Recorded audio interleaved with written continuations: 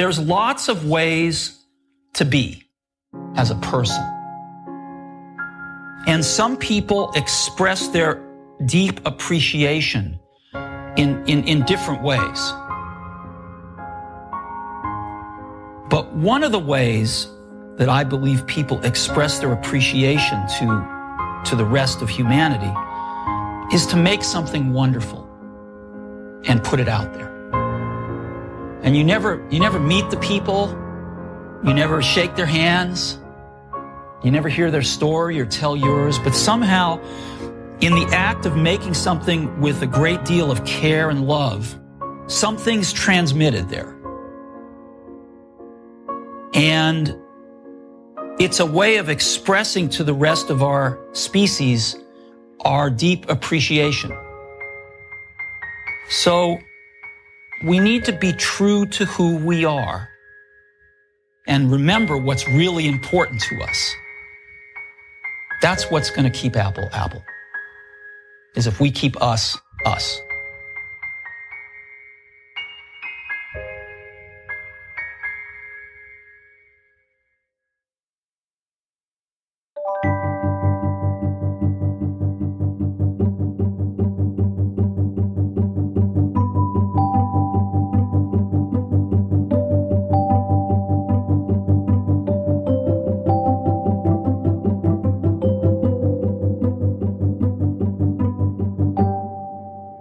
Hello and welcome to the Tutti Saber podcast.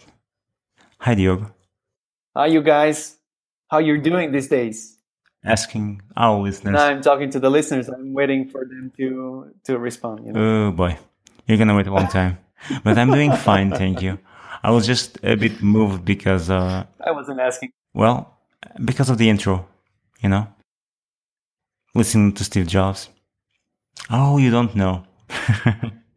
Yeah. I'm sorry. See, I haven't edited podcast yet, so you can't tell, but it's going to start with... you saw the keynote, right? Mm-hmm. The Apple keynote started with the voice of Steve Jobs. Do you remember that? Oh, yeah, sure. Well, on this podcast, you haven't heard it, but it's going to have that introduction before we start talking. Because we're going to talk about the iPhone 10. And I think it's appropriate. It's the biggest revolution we have in design on a few years. Well, except for the Mac Pro. And I think it's appropriate if we start with that, that quote from Steve. So I was imagining in my head, you weren't because you didn't know about it. No, that was a surprise. Yeah. Great job. But our listeners are going to hear it. The reviews are trickling down, and we have a few more information about the iPhone 10. So, where do you want to start? What's got your attention right now? Well, the screen. Everyone says that it's about the screen. It's about the size. It's about the quality. It's about the colors, the rendition. Wow, I really thought you were going to talk about Face ID. I know you would, and that's why I went with the screen. Okay, so let's talk about the screen. Well, first and foremost, there's a notch. There's no way around it, it's there. But as much as I've heard, it doesn't stand in your way. You simply use it and you forgot it's there. And it's not as much as a deal as a lot of people were saying it would be, I don't know what your opinion about the notch really is. But I think you were worried that it would be distracting. I was, and I haven't used an iPhone 10, so I can't really tell. But I'm getting used to it just by looking at the pictures and the videos, and I'm starting to like it. Mm-hmm. It gives a distinct look that I appreciate. Yeah. It's an iPhone, I'm not going to confuse it with a Galaxy S8. It was it was a bold move from Apple, but it may be the right one. I think it will pay off. I mean, we say every year this is the best iPhone, because it is. And this is because it is, and this still remains true this time around. The iPhone 10 is really I was saying X. the iPhone 10 really is the best phone line right now, and I think there's a lot of big steps and big bets in the future of the iPhone, and I think all of them are in the right direction, and all of them are the iPhone 10.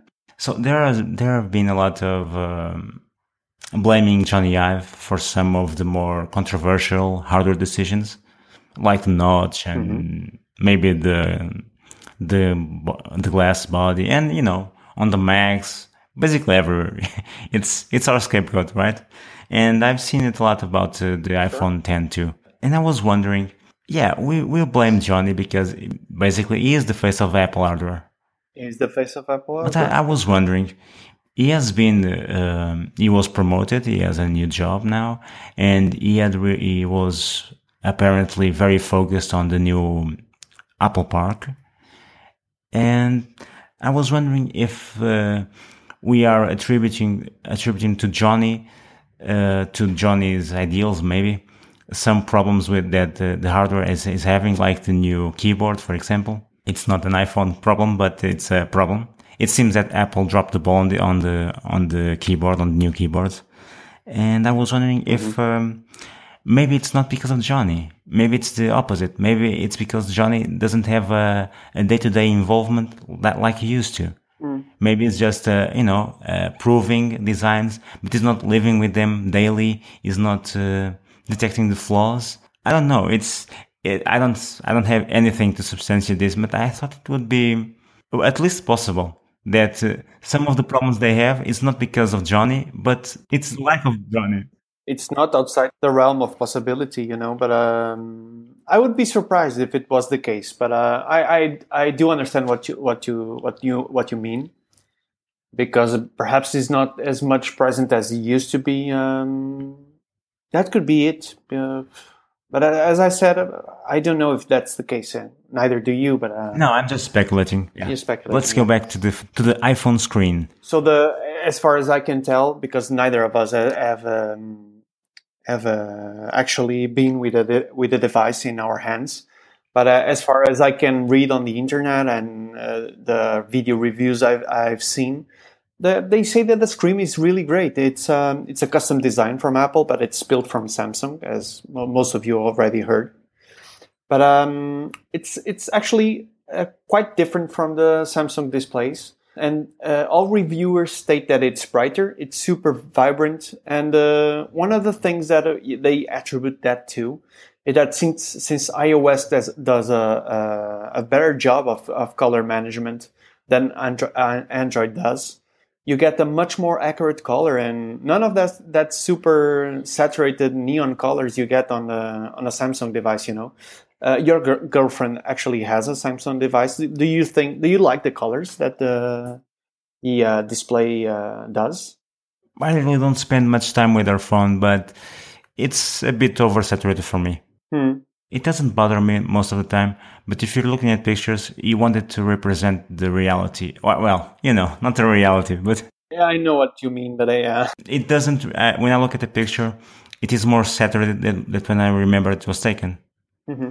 And I really don't like that difference very much. But I also read, that Apple did a lot of software to compensate for that. Yeah, that's on the software side, yeah. But there's one thing that's actually hardware, and that's the arrangement, the famous diamond pentile pixel arrangement that all OLEDs I think share, or most of them share. And most of the people actually don't like noticing that arrangement. It bothers some people. The arrangement does some kind of artifact. I'm not too used to using one, so I might not be the best person to talk about it. But from what I've heard, it means that every pixel on the screen shares the same red, green, and blue subpixels. But the arrangement sometimes it doesn't look as great as it could. Actually, Apple says that they did a lot of customization, and they have an anti-aliasing filter to remove some of the nuisance that reviewers state. And they say that it really shows it. And perhaps another thing that helps minimizing that effect, it's because it is a very pixel dense. So you really have to pay a really close attention and look very closely to see the pixels if you can. Did you check if the Galaxy S8 has a pental display? Yes, they do. Yeah. Well, I remember that was a problem when I had the Samsung S3 because it was an OLED screen and it was a really high resolution compared to the iPhone, but it was really unpleasant to look at. I really didn't like it. It was very noticeable. And when I started using the S4, I don't know what I did, but it was a really big improvement. It was okay. No, this doesn't bother me. This is a good screen. Yeah, perhaps it's not a current problem with the current displays, But I've heard that it bothers a lot some people. But that's not the case on the display on the iPhone X. But did you saw people complaining about display on the iPhone X, or just in theory? No. No, they don't complain about that thing. No, they say that something really turns it apart. There is a site called DisplayMate. Do you know? Oh, sure. Sure. Okay. And I think next Monday they will publish a comparison between the S8 and the new iPhone X. Oh, nice. And I'm curious to see the result because, well, it's manufactured by Samsung, but I want to know if what Apple did on software and hardware. That will be interesting, yeah. Yeah. And when the Samsung S8 came out, they considered the best display on a mobile phone, better than the iPhone. Oh yeah. So now I'm curious because the iPhone X. I think it's going to be similar to the Samsung. It can't be really that better, but they have HDR support and they have True Tone, and maybe that tips it on the Apple's favor. I don't know. Let's wait and see. Well, regarding the iPhone 8 and iPhone 8 Plus, I really think that still IPS LCD displays still have some advantages over the OLED technology. But as far as reviewers can see, it's noticeably warmer and sharper, the iPhone X display. Warmer? The tone?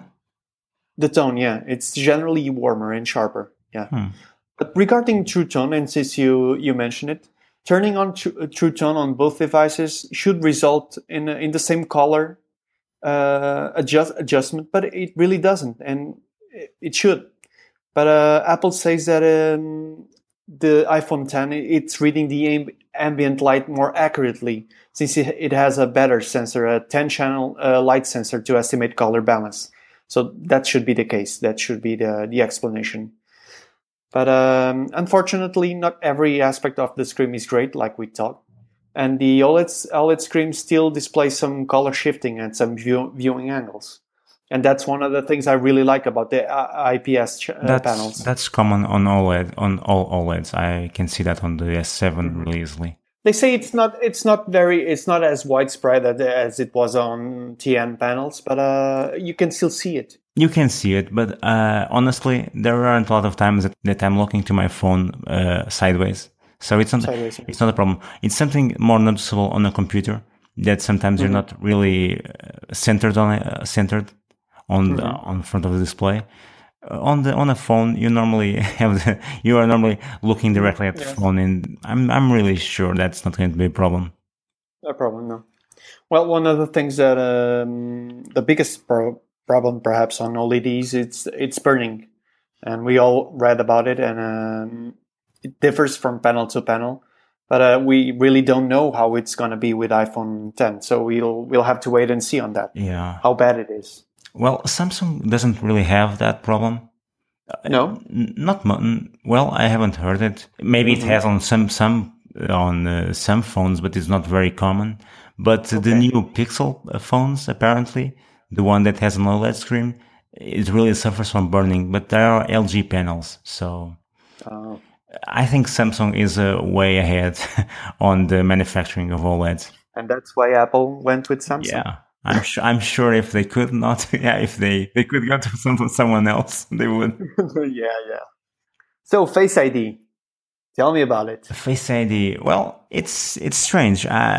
Like you, when they announced Face ID, I was, I wonder if this works well, because there are several Android phones, including the Samsung S7 and the S8, that you can authenticate with your face, but it uses the camera, the front-facing camera, to read your face, and it's a 2D picture. Yeah, it's a 2D picture. It can be fooled by a picture.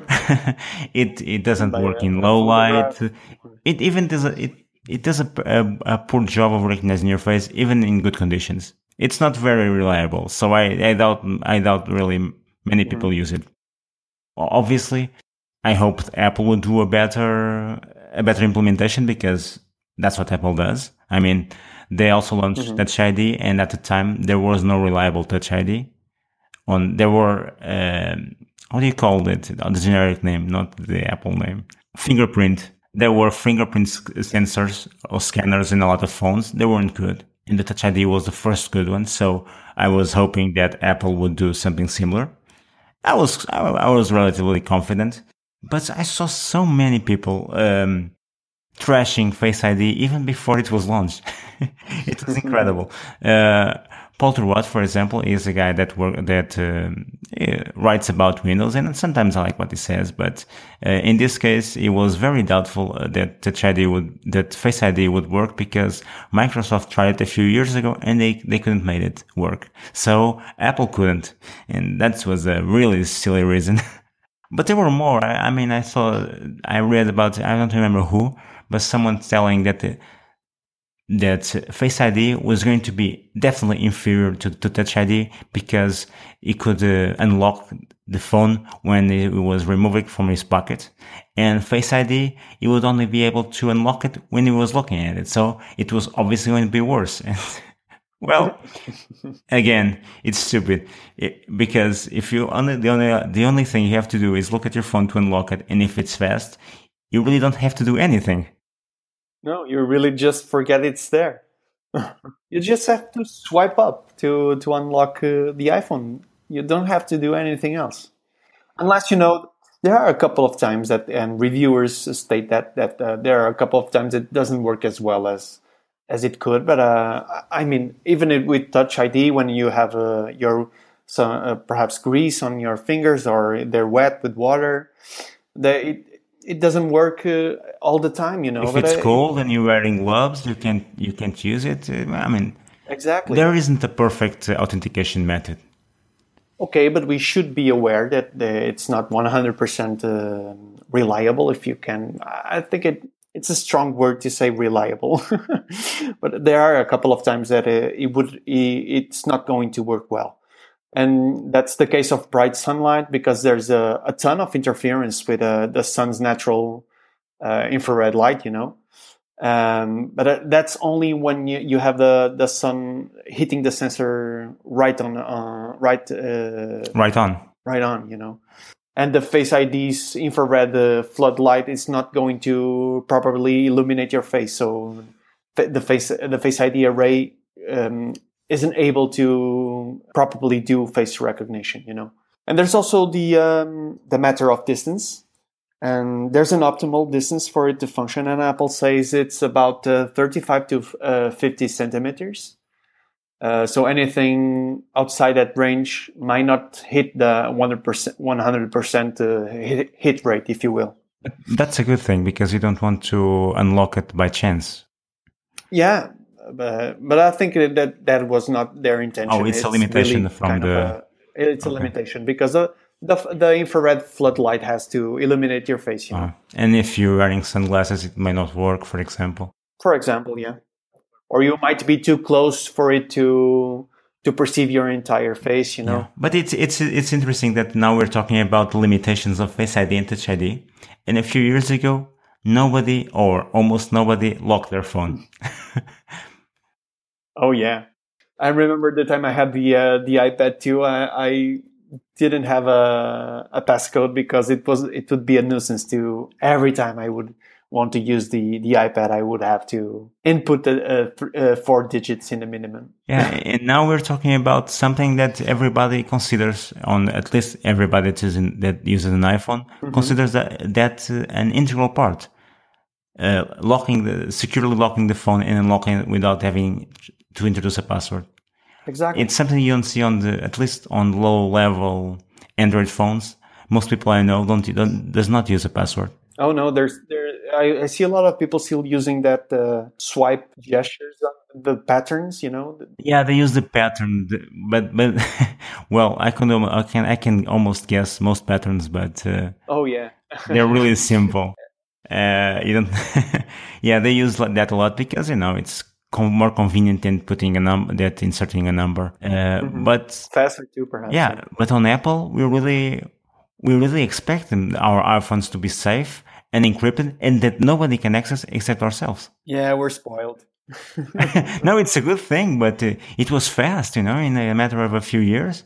Even law enforcement, we want that our phone is our own. Mm-hmm. You probably saw too some security concerns about Face ID, about using Face ID. Oh yeah. And maybe there are some legitimate concerns, but it was way overblown. Oh yeah. I mean, it still uses the secure enclave, and there wasn't any problem with a Touch ID. So why would you expect the Face ID to be any different? Have you noticed that Apple has a secure enclave? And there are a lot of Android phones that use a fingerprint sensor to unlock, and nobody cares where that information is. Exactly. I never even heard a reviewer talking about it. And Apple, whoa, is this secure? Is this as secure? They're on the spotlight, man, for good and for bad. It's a bit overblown. It is, yeah. So no, you guys, don't worry about security. I would bet that Apple is top-notch security comparing to every other manufacturer. And hopefully it will get better. We still get even better. Yeah, we want better, but come on, let's be reasonable. I want to talk about the notch. We were talking about the design earlier, but they really had to have the notch to have Face ID because they have, like I said, on Samsung, for example, and I imagine on the other Android phones, they use the front-facing camera. But Touch ID uses several sensors, right? That's it. It has, despite having also a common camera for visible light, it also has an infrared camera. It has the flood illuminator, which illuminates your face, and that's what makes your face available for being interpreted by the infrared camera on low light scenarios. And it has a dot projector, which is perhaps one of the best features on the Face ID array, because it projects onto your face 30,000 invisible dots on infrared light. And if you want to see, Apple has a pretty cool video, but the video is rendered perhaps on Final Cut. I imagine Apple uses its own software. But if you really want to see it in action, you should pay a visit to Verge channel on YouTube and see the review, because they used an infrared camera to film the reviewer using Face ID on low light scenario, and you can really see all those dots projected in his face, and it's really unique to see that kind of solution. And besides all those things, you still have the earpiece, you still have the light sensor, the proximity sensor, and you have to have somewhere on the phone to place that, and that's why the notch is there. But I think the implementation is really great. Yeah, it has a few other advantages, because Touch ID is just about security. It's about allowing you to unlock your phone or making payments, but it's basically a security feature. And Face ID has the possibility to do more than that, because it knows when you're looking at it. It can exactly make a model of your face, and I think we're going to start seeing a lot of new features around Face ID. Yeah. Well, it already does something. Besides identifying your face and logging you in, it now aggressively dims the screen to save battery when you're not looking at the phone. So that's something. But the future, it's really promising to Face ID. You could do a lot of things with that tech. They're letting developers using it, right? Some part of the API, yeah, for security's sake. But it's bound to we're bound to have some interesting ideas. Oh yeah. And I'm really hoping for them to scale down, or scale up, if you will, this tech to the Macintosh line of products, because I would really love to be able to have all those benefits on my Mac. And we mentioned this on a couple of episodes before, but I mentioned that I would love to see all those devices to be able to tell to which I'm looking at, so I wouldn't have a flood of notifications on them all the time, you know.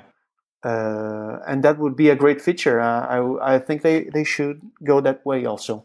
Oh, but there's a couple of more things they do with Face ID. They have the one of the things that really bugs me: Animojis.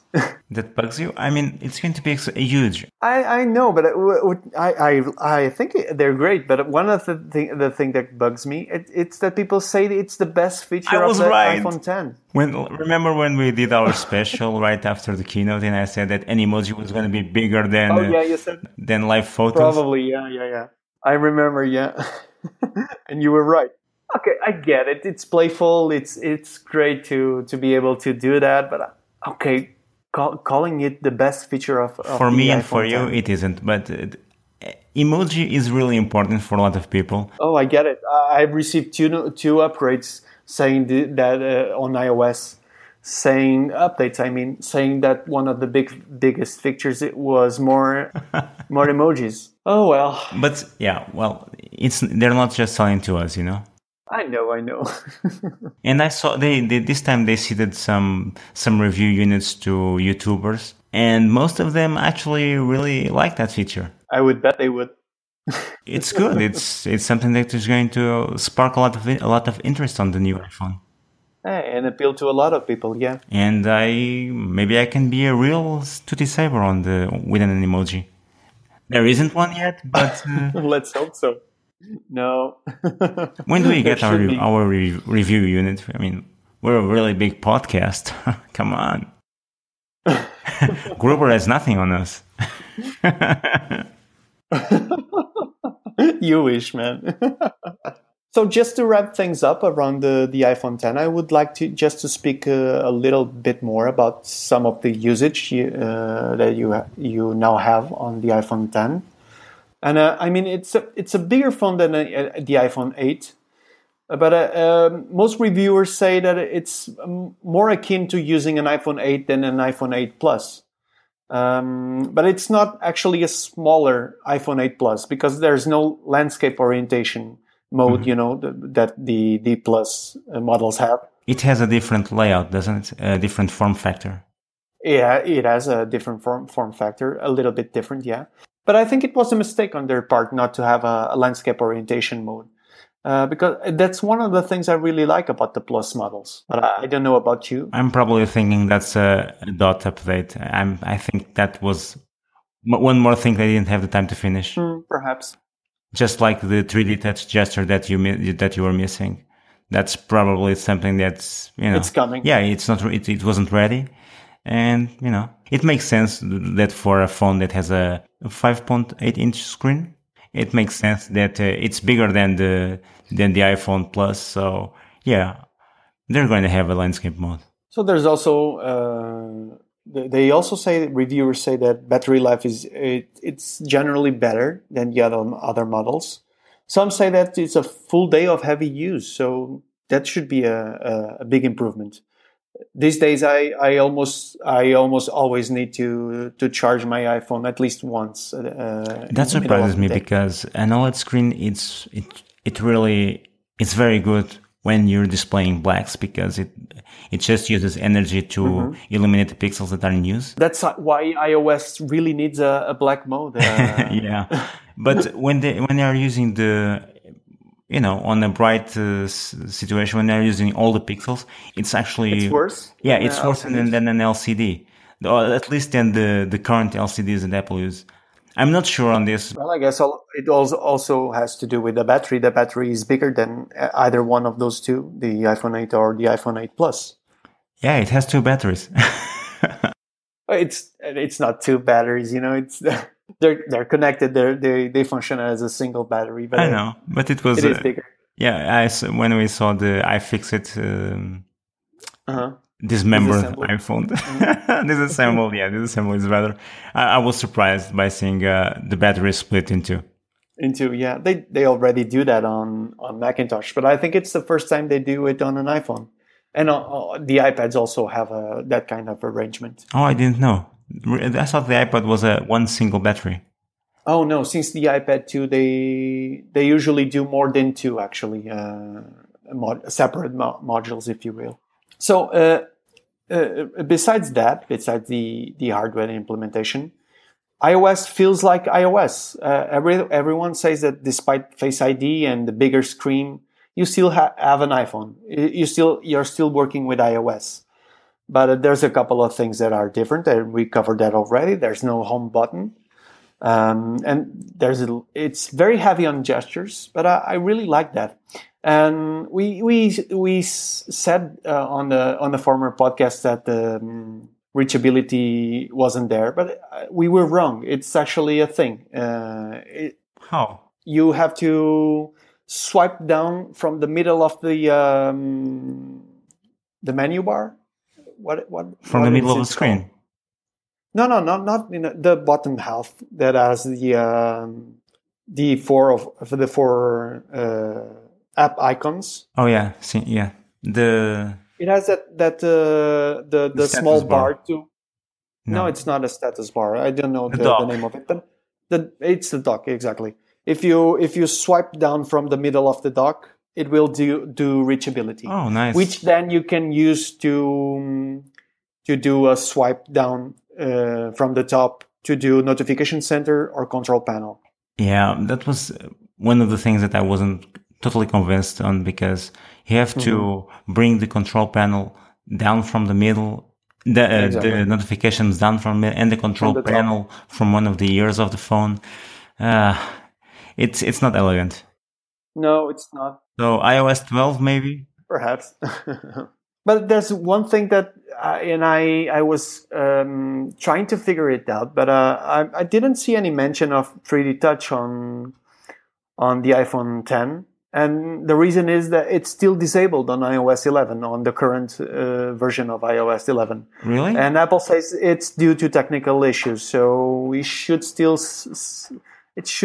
take some time for them to figure it out. Oh, but yeah. That's bad. I mean, people are already starting to buy them, and they will have them on their ends in a few days. Yeah, there's nothing we can do about it, But it's like we said, it's a loss. Yeah, that's going to be a lesson for some people. Mm-hmm.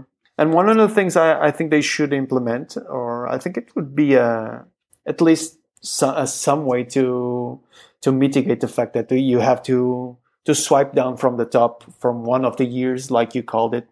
It would be doing 3D Touch on the left and right screen margin, like you do now to do app switching.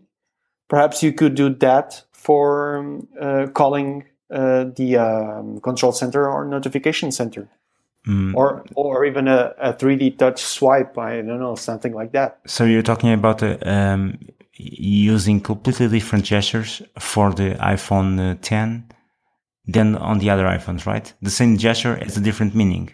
We already do that. Really? What's the difference? Yeah. No. You do that on a... No, you're talking about doing the same gesture that you do on an iPhone, on your iPhone.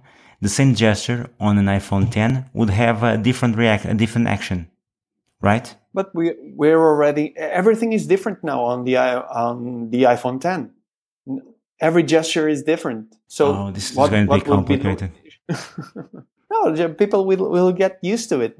So I get it. You're telling me that they can get a better solution, but they will have to rethink the entire 3D interaction. Perhaps, yeah. Well, maybe.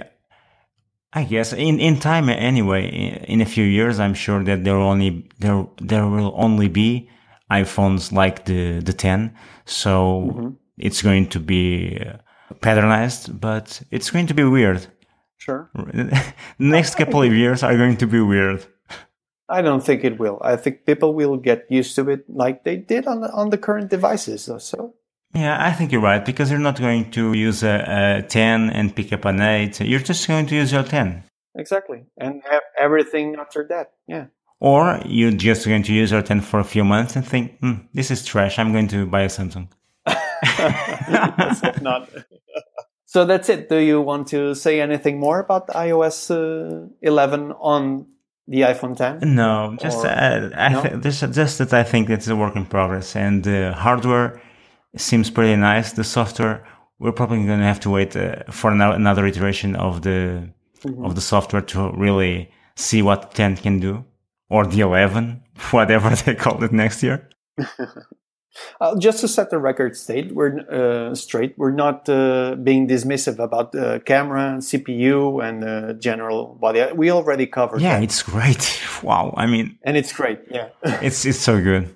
But you also have that on the iPhone Plus, so it's on the 8 Plus. On the 8 Plus. So we're just focusing on what makes on the things that are really different. There is one thing that I was trashing Samsung, but they said they do some cool things.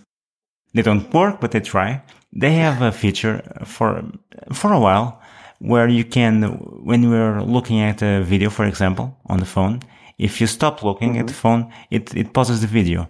Do you know if the 10 does that? I don't think it does, but that's probably easy to implement. Yeah, but it would be nice. It doesn't work very well on the Samsung, but the idea is a good idea. It is. Actually, I can say that I missed that feature in this afternoon because I was taking notes for our podcast, and I was still seeing some review videos.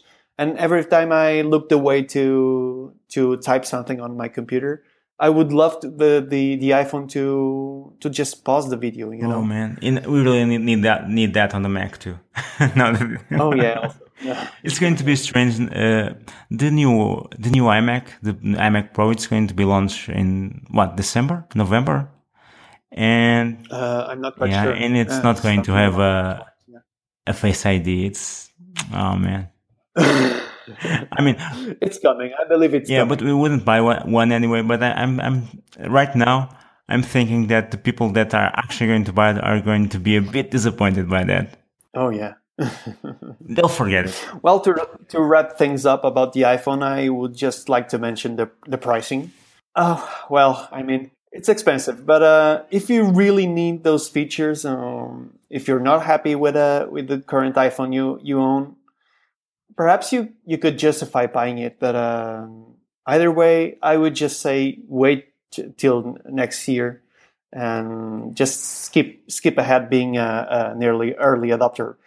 I know it's still a great device, but a lot of the apps are not going to be optimized for that display. So the experience probably won't be there yet, you know. If it was cheaper, I would say go for it. It's the better iPhone yet. So, but at that price point, it's hard to justify, isn't it? Yeah, I agree with you. But I think for some people that can afford it, and we're going to buy the iPhone 8 Plus, maybe they can justify spending a couple $100 more and have a better phone.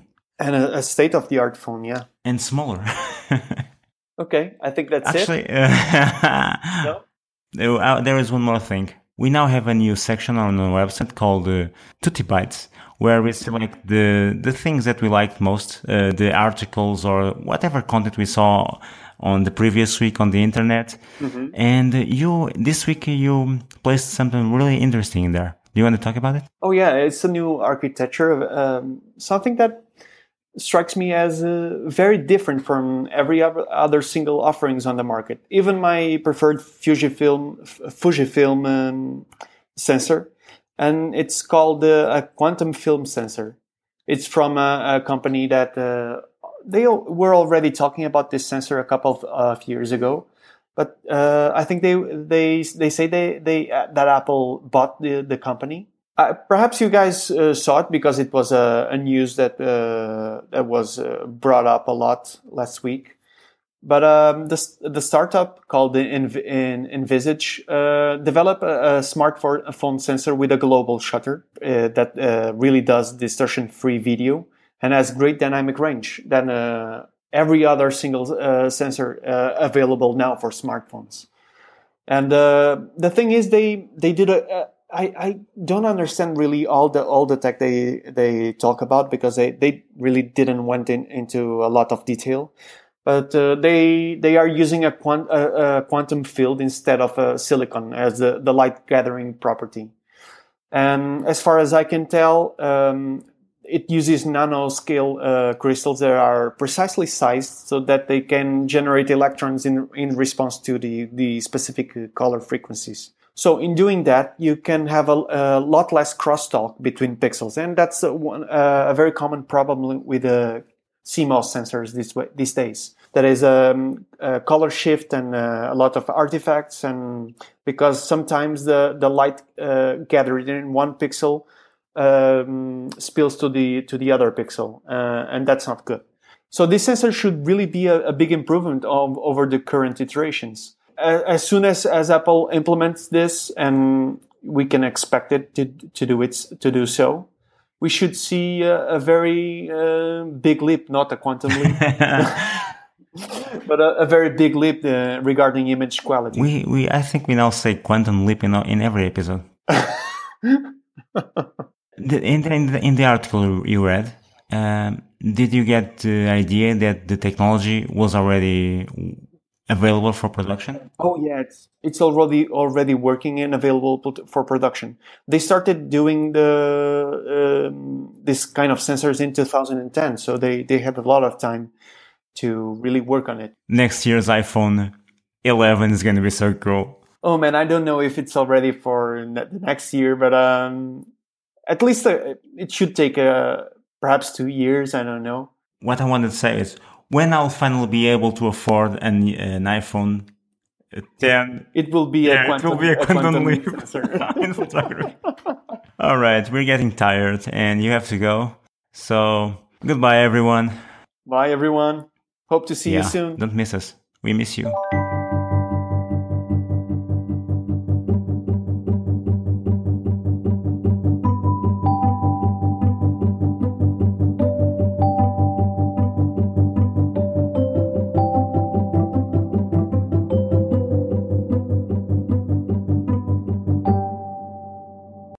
The Wonder by Dave Deeper. Available at www.needledrop.com/deeper.